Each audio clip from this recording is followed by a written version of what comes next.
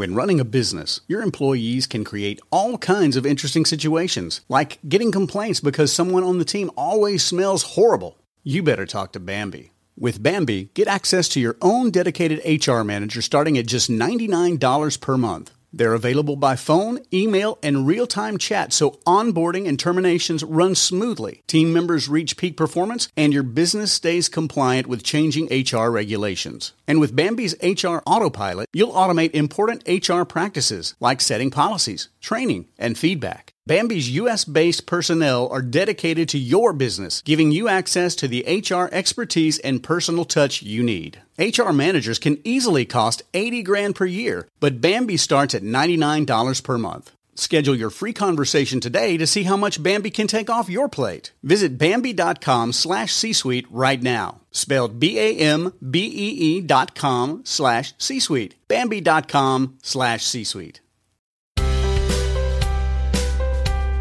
Hello, welcome to the Family Brain with your host, Megan Gibson. The well-being of one person in a family affects the whole family system. This is a supportive community to share research, resources, stories, tips, and life hacks to keep the family brain healthy. Today on the Family Brain, I'll be talking with Laraine Gaunt, creator and director of It's Okay to Be Different. It's Okay to Be Different is a program that Laraine developed after years of being in the education system. She noticed that we weren't talking about difference, and by not talking about it, we were creating a sense of fear around difference. So she's passionate about talking to kids about celebrating differences, and she noticed that even when you talk to kids about differences and celebrating differences, oftentimes they will bring this message home to their parents and grandparents.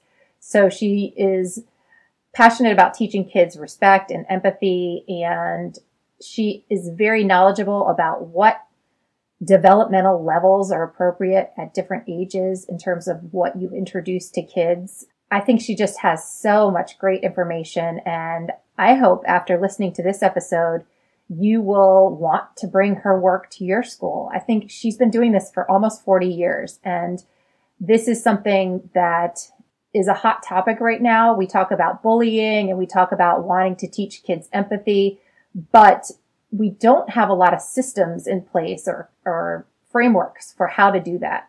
And Laraine, through many, many years of being in the classroom, has created a framework that to me makes a lot of sense.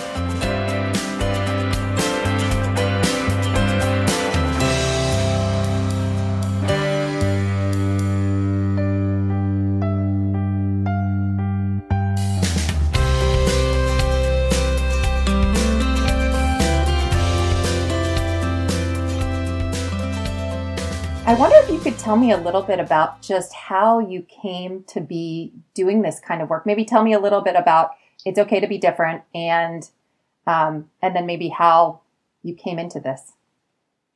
Okay, it's probably easier to start with how and why I started it, and then how it grew, if that's okay. Sure. To go that way. Of course. Actually, my children were in elementary school locally, and I was on the Board of Ed, and I have a special education background, but I just got into a conversation with a curriculum director about how I was concerned that people would not engage with, in this case, it started with disabilities, but of course it's the same thing with any differences. But, people might be taught, like I was, to smile and be nice, but walk away and not get involved in getting to know someone who's different. And so that conversation led to talking to a couple other people, and over the summer that year, we developed the curriculum first for understanding disabilities and getting to know the empathy part, is getting to know people with a disability. But first, by introducing through literature, then having hands-on activities where the kids would experience, for instance, we were talking about blindness, they would have activities where they were blindfolded and feel like what it might be like, even if it's only for 15 minutes or 20 minutes, and then followed by a speaker who is blind, who comes in to talk to the kids about all that he or she can do, but happens to be blind. And nowadays, too, all the technology in that case. So we started with one second grade, and just because we weren't sure how it would be accepted. And also it was written as a collaborative so that teachers and parents would do it together. Okay. So was there any resistance from the community or fear? It seems like anytime there's something new, people, what is this? What's going on? I've certainly received that over the years, depending on the topic. I think, it helped, I guess, that being on the Board of Ed and knowing a lot of the teachers and administrators, it helped them know where I was coming from. Okay. So in that case, I think that's why we decided with one second grade and a teacher who was really interested in doing it. And so to answer your question, we really didn't get any resistance. In fact, then we opened it up to, there were 4 second grades at that point. Wow. Because we got the feedback that how come my kids aren't getting. Oh, so right. And this started you're in New Jersey primarily right now, is that correct? Right. So that was 38 years ago. Oh, wow. Okay. Gosh, you've been doing this a long time. Yes. That's amazing. I did it, primarily as a teacher and a parent. And then when I've retired maybe 2 or 3 times now, okay. Each time, then, I would develop another aspect of the curriculum. And then somebody wanted to buy it, so it became more of a business. And then I updated it 2 years ago so that because the literature's changed and all the technology, and of course you want it to be current. Well, and I think you were pretty ahead of your time in this respect, I would think, right? Because, I feel like now people are sort of saying, well, we should probably teach kids empathy. You know what I mean? And now there is research, but I don't think 40 years ago there was that, right? No, I think it just it's just something that resonated in me as teacher, parent, and also socially. Even though I didn't do racial differences in the beginning, I would just get upset with people not understanding that, and basically we're all the same. And I just found I get frustrated with adults. So I knew that children are so open. They ask the questions that adults won't ask, and they move on after the question's answered. So the success with working, with the first program led me to, then when I went back to teaching full time, the principal where I taught really wanted me to implement it there.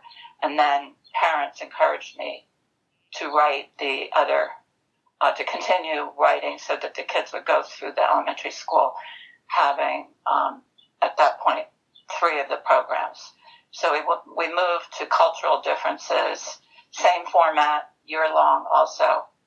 And then I was able to receive a fellowship, so I wrote one for 5th graders called Courage to Care. And that was really learning how to stand up for yourself and just discrimination, and learning through history people who had the courage to fight for rights of other people when it wasn't necessarily their cause, civil rights, Holocaust, that type of thing. So that's what I was looking on your website. And so I'll just kind of list the programs here. So that you start off with building friendships for preschool and kindergarten, and then understanding disabilities for 1st and 2nd grade, celebrating cultures for 3rd and 4th grade, courage to care for 5th to 8th, and then embracing the LGBT community 6th to 8th. So I love how you sort of take these developmental capabilities and build on that. You know, you're not throwing everything at the preschool kids, you know, that where they can't take it all in. And I love that this is, can you talk a little bit about how you decided, you know, at what age kids are capable of processing these things?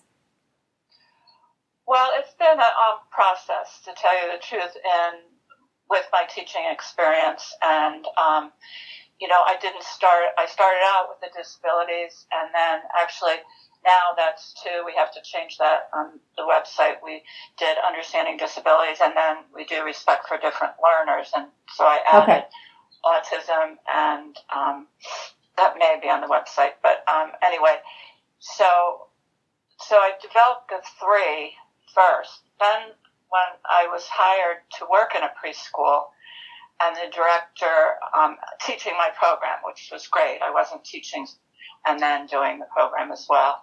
So the director asked me to develop something about anti-bullying at the time. And so I was writing it while I was teaching. And I realized, too, that the emphasis needed to be on friendship and not the bullying. Yeah. And so that really worked well. It was the same message. All the programs are the same message, you know, respect for differences, learning to meet people. You know, if you make judgments, you may be missing out on a good friend.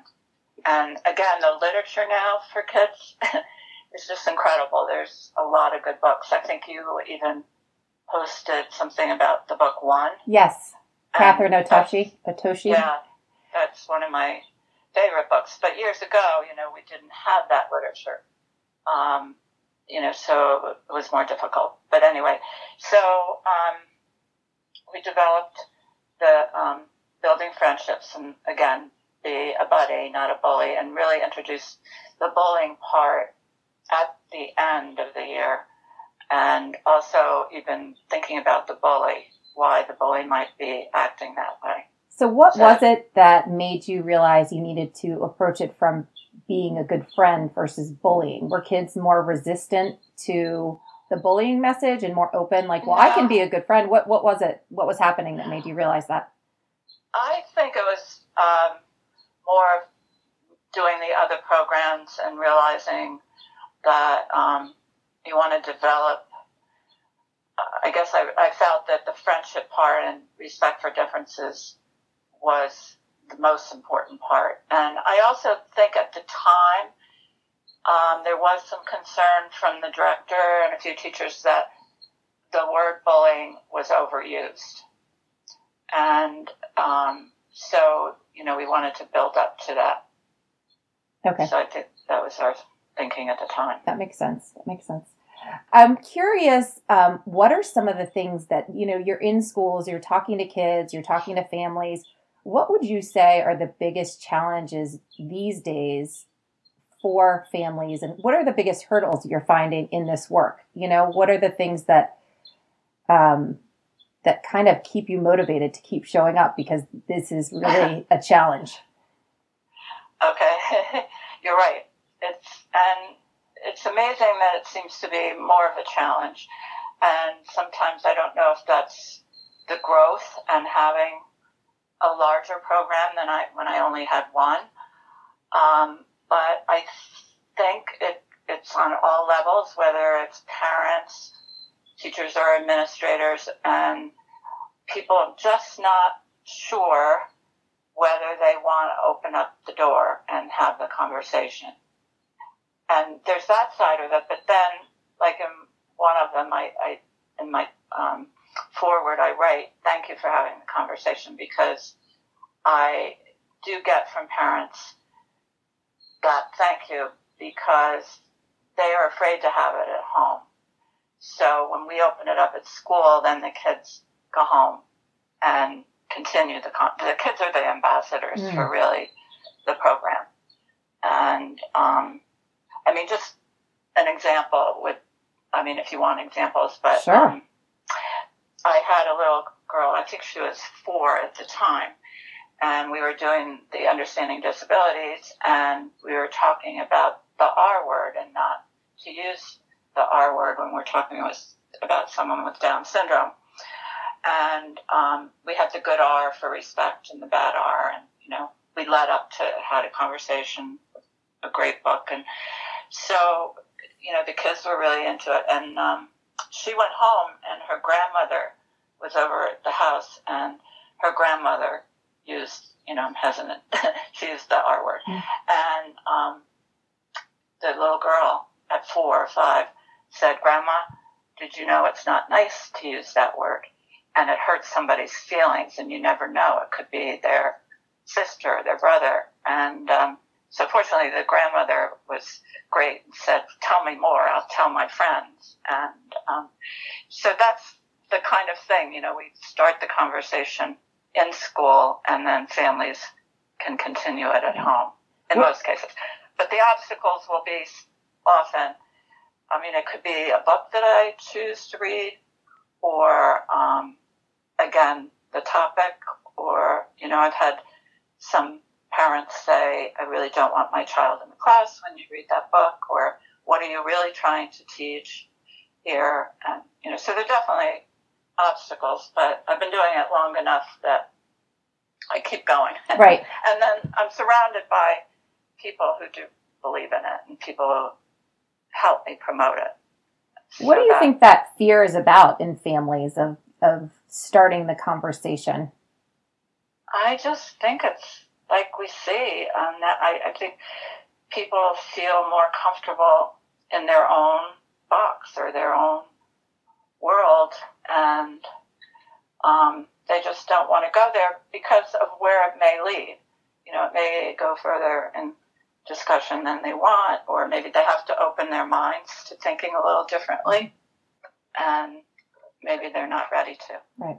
Well, That's and it's hard too. Generations where in that circumstance you were talking about with the grandmother, that's not something that was discussed in that generation. So the skill set might not be there. And so is it something you want to talk about if you don't have the skills to talk about it? So I love that you're giving kids the vocabulary to be able to talk about these really complicated issues, because if you don't have the vocabulary, you can't really talk about it. Right. Yeah. And the kids, like I say, they're so accepting as long as you answer their questions. And that's what we've tried to create in the classroom, that it's safe. Your reaction is safe. We read a book called My Princess Boy, and the boy who loves to wear pink. And then we had an activity where they chose out of a bag, I couldn't see, a gender-specific toy or outfit, and they were allowed to say, "No, I want to play with it," or "Yes, I do want to play," Right. So, and then they were also could ask questions, and our main thing, but that's if someone doesn't know the curriculum well, I can see where, they may have questions. Right. Again, what are you leading up to? But our whole emphasis in even a book like that was that, again, you make your own choices, but we respect other people for the choices they make. Right. I love that. It's really important to be opening kids. And I love what you said about kids being more open to just kind of processing these ideas. One of the things I've noticed with adults is that we're all, myself included, pretty good at like sort of pretending we know what people are talking about when we really don't. Whereas kids are kind of like, "I've never heard about this. Tell me more." As adults, we kind of want to cover up like, "Oh shoot, this is probably something I should know more about, but I don't. So I'm just going to either avoid it or pretend like I know what people are talking about."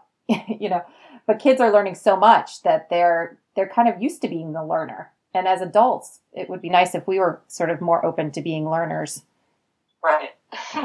That's, I guess, behind why I started doing it. And then when I saw how children responded, and it's better than ever, or maybe just because I'm doing that many more programs, but I just think that the questions the kids ask and, are open to. And also the biggest part, and I'm always, when I speak to schools, I feel very strongly, even though it's hard work to find a speaker, because the speaker who comes in and talks about their story is where the empathy is really built. And, for instance, I'll go back to blindness, but the man who speaks, who's blind, Mr. Washington, he comes in and he plays beep ball, which is a baseball for the blind. He cool. It's amazing. I mean, the kids, they don't know what to expect, the first blind person they've met. And so he comes in as the blind man, but he leaves as Mr. Washington, this cool guy that has technology that tells you whether he has a $5 bill or a $1 bill, or, he has right. a great sense of humor. And so that, to me, is the most important part, but you have to build up to that too. You just don't have a speaker. The kids have already had the literature and the hands-on and the discussions. So there's a really good movie. I don't know if you've heard of it. It's called Dealt. It's on Apple TV right now, and it's a documentary about he's like one of the most famous card magicians, and my kids are actually doing a camp with him right now, and he is blind. Oh. And he wasn't always blind, but it is a beautiful story, and my son keeps watching it over and over again, and it might be a cool thing to share with the class. So, it's called Dealt, like you deal cards, Dealt. Dealt. And so these were the cards he was dealt. And just the progression of, and he wasn't always blind. So it's sort of the story of how he became, how he started to adjust to the changes that were happening to him. But he's a really, really cool man. Richard Turner is his name. Okay. So definitely. It's fun to find those resources. Pass on, as Megan did with the recent book, anything that comes up, then we pass it on to the schools that are doing the programs.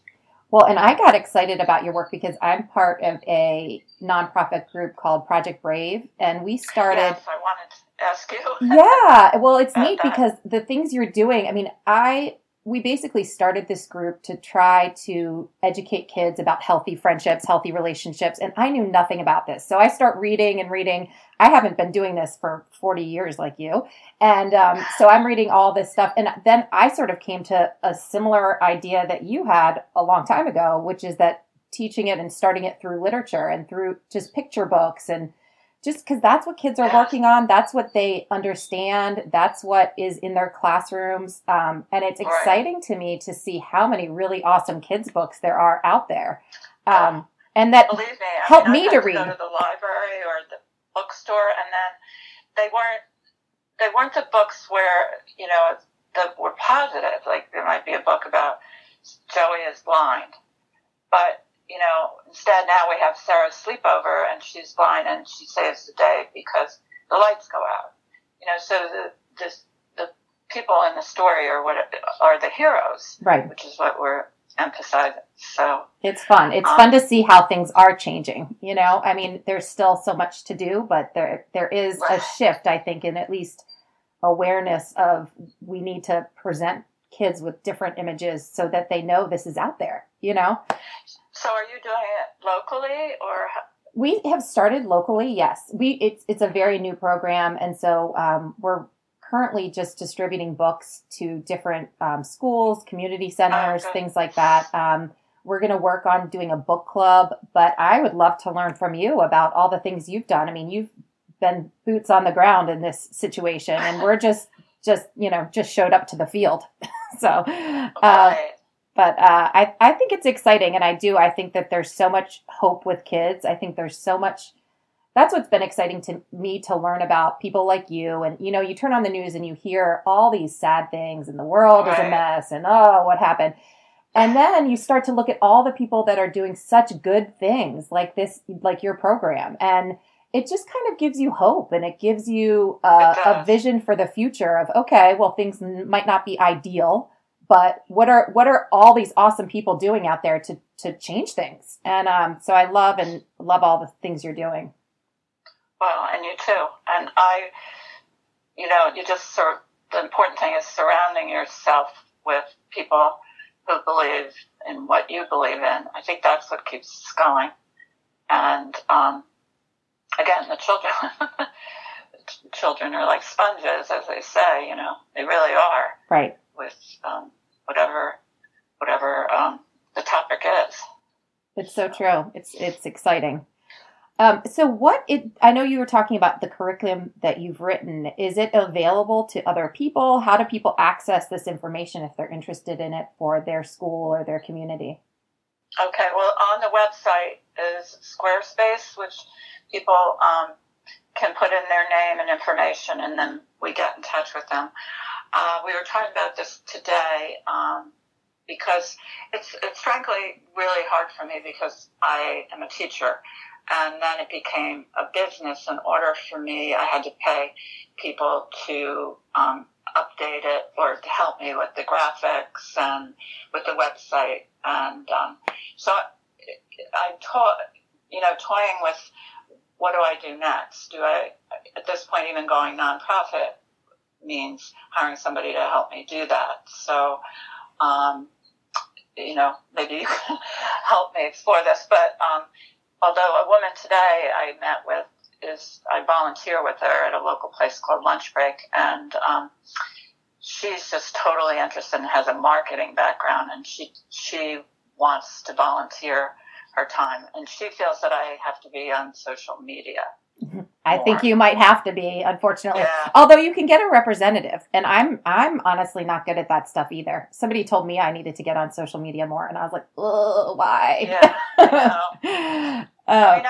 I'm pretty good with Facebook, and I haven't put as much on lately, and that's she was saying. But there's something called a buffer now that I think there's some. I have no idea. Sure that's the term. You're talking to the wrong person. I'm not. I don't know about that stuff. Anyway, she said it's just because, if it's on all of these things, then more people see it and tell other people. But I guess I'm diverting a little bit from your question. No, but you know what? If I can encourage you, I think you have something really important here that needs to be shared. And whatever avenue you have available to share it, I say go for it. Because this is, like I said, you've been doing this for, almost 40 years. Yeah. That's very unusual. And that's my biggest concern now, honestly, is it's been my life work, and I have to find a way to keep it going because I know it works. Right. I can get discouraged from time to time, but the stories, I've been telling you, I know it's meaningful for the kids and families. So, and it's been years and years of developing. So I just would like some way, and we're beginning to look, how do we get it beyond New Jersey or even our basic community? Right. So we're also, I think we limited ourselves to schools, and now I was speaking to a rabbi who's very interested in social justice, and so I think we have to get out of the school box and get, to maybe Y's and libraries and after-school programs. Right. Because, the hierarchy and all the different people involved with schools. Right. And schools are under such a pressure for all the testing, right. And there's a little bit more flexibility in the after-school programs. Have you heard about Making Caring Common? It's an organization out of the Harvard School of Education. And it's this really neat organization that is focusing on bringing caring back to schools. And I am sure that they could run with this. I don't know how or when, but it just seems like they have that structure set up for this kind of work. Wow, good. That's good information. And they have a really neat newsletter, too, that I've signed up for. And they just kind of, get together different articles, research, things that are related to bringing caring and friendship and empathy, all the sort of social, emotional learning topics. So it's a really cool organization. It's Rick Weisborg is the head of that organization. But I'm excited to learn all the things you're doing, and I think it's so needed. One of the things that I loved looking at your website and just I hadn't thought about right away is, we're talking about getting kids more open to other people. But one of the quotes that I was reading, somebody who had been through the program was talking about recognizing the uniqueness in ourselves and sort of like appreciating yourself too, that we're all different. We might not have something that's as obvious as being blind or something like that, but that we're all different and that it can help teach kids that self-love. Right. And that it's interesting too, because one of the roadblocks that I've had sometimes is the title. It's okay to be different. And that I'm emphasizing in the difference rather than the sameness. Again, this is coming from adults, but, right. I go back to and the literature that I use is usually about, feeling good about yourself, whether it's your name or how you look or, so you're right that it's a very much part of that. And kids today need that, I think, because with a lot of the social media as well as just, as good and open as they are, they also can be really hurtful to other kids. So they need to feel, that self-confidence and stand up for themselves as well. Right. I love that. Well, I'm wondering if we don't have this in our communities yet, what would you suggest to people who are just wanting to get this going and kind of open these conversations within their own families? What would you suggest? I think starting with the literature, like reading a book that has any of the things we're talking about, and then, as a family anyway, and then having a conversation, not just reading it, but from cover to cover, but talking about, how, even if it's a picture book, how do they look the same? How do they look different? Or, how are they reacting?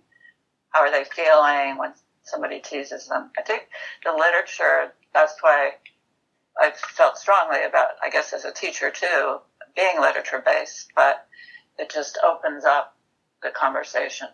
So that would be, one suggestion if you were starting it. Okay. One of the things we might be able to do is maybe we could get a few of the books that you use in your classrooms and provide a link for that in the show notes for the podcast. So if the people want ideas of places to start, maybe we could have a few different suggestions for them. Sure. Great. Is there anything that I have not asked you about that you were kind of hoping I would ask, or that you were hoping you would be able to talk about? When I was thinking about it, I think we have covered, first of all, why I started it and why I continue, and then just where I'm hoping to go, and keep it alive. Were the main things that I wanted to talk about. And, okay. I could go on and on about all the stories, but, that's my favorite part, to know that it works, like I said before. Right. I just had a former student find me on Facebook. I have to say I do love Facebook, especially for these kinds of stories, but then she's now in our area, which I didn't know, and has 2 children, and raised the money to buy the program for her school. I love that. So that was, a very rewarding experience to have. So my grandmother was a teacher in the Elberon School District, and my mom grew up in Long Branch. And she did? Mm-hmm, oh, wow. Yeah. So small world. Yeah, for sure. Well, sorry, go ahead. Go ahead. Oh, I was just going to finish up by one of the things I like to ask people about, because it seems like the people I tend to talk to on this podcast are people who are doing sometimes challenging work, things that you're showing up for other people, kind of putting a lot of energy out into the world. And I like to ask people about what kind of self-care do you employ to kind of keep yourself feeling healthy and to make sure you're taking care of yourself while you're doing this challenging work. Wow.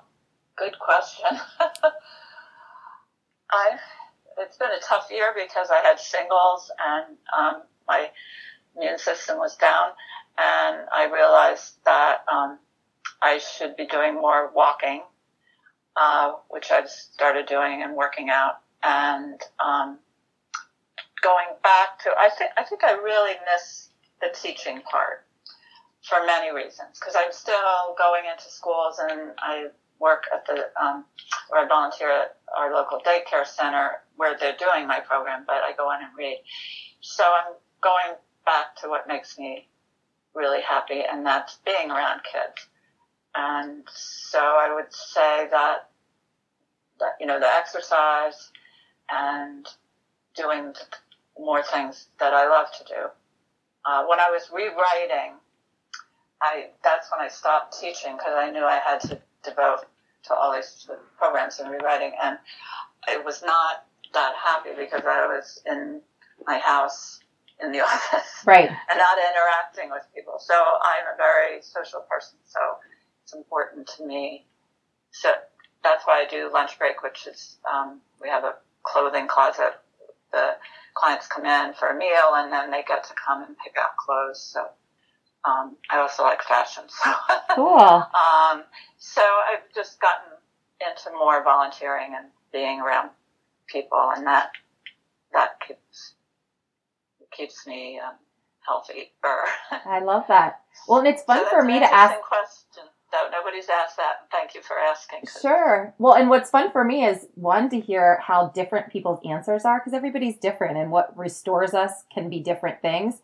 And then, two, if people haven't been doing it, kind of reminding them, you're doing all this good stuff. Don't forget to take care of yourself, because I think that's what, caretakers can tend to do. Right. But, well, I have loved talking to you. Thank you so much for sharing all. I was. Oh, I think you did great. I mean, and it's fun just to have a conversation, and I love that you shared all the things that you're working on, because it's really important work.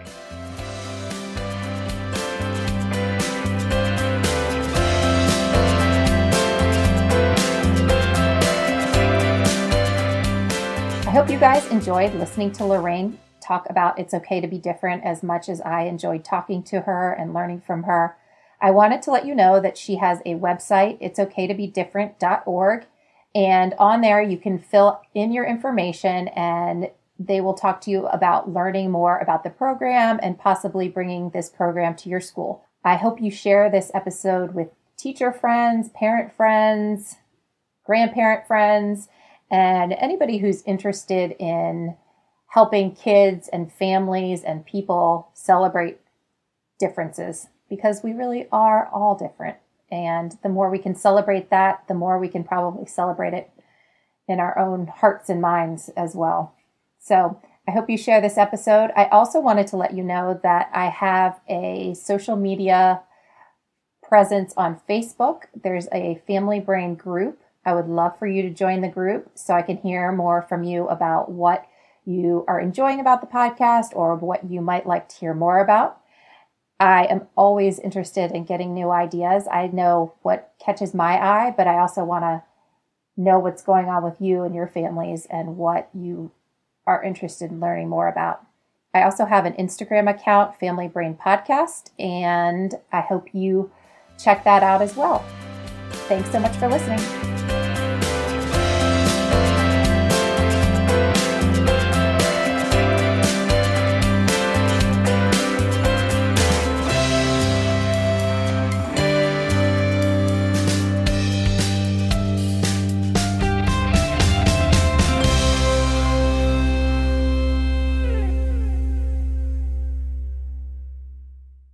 This podcast is a part of the C-Suite Radio Network. For more top business podcasts, visit c-suiteradio.com.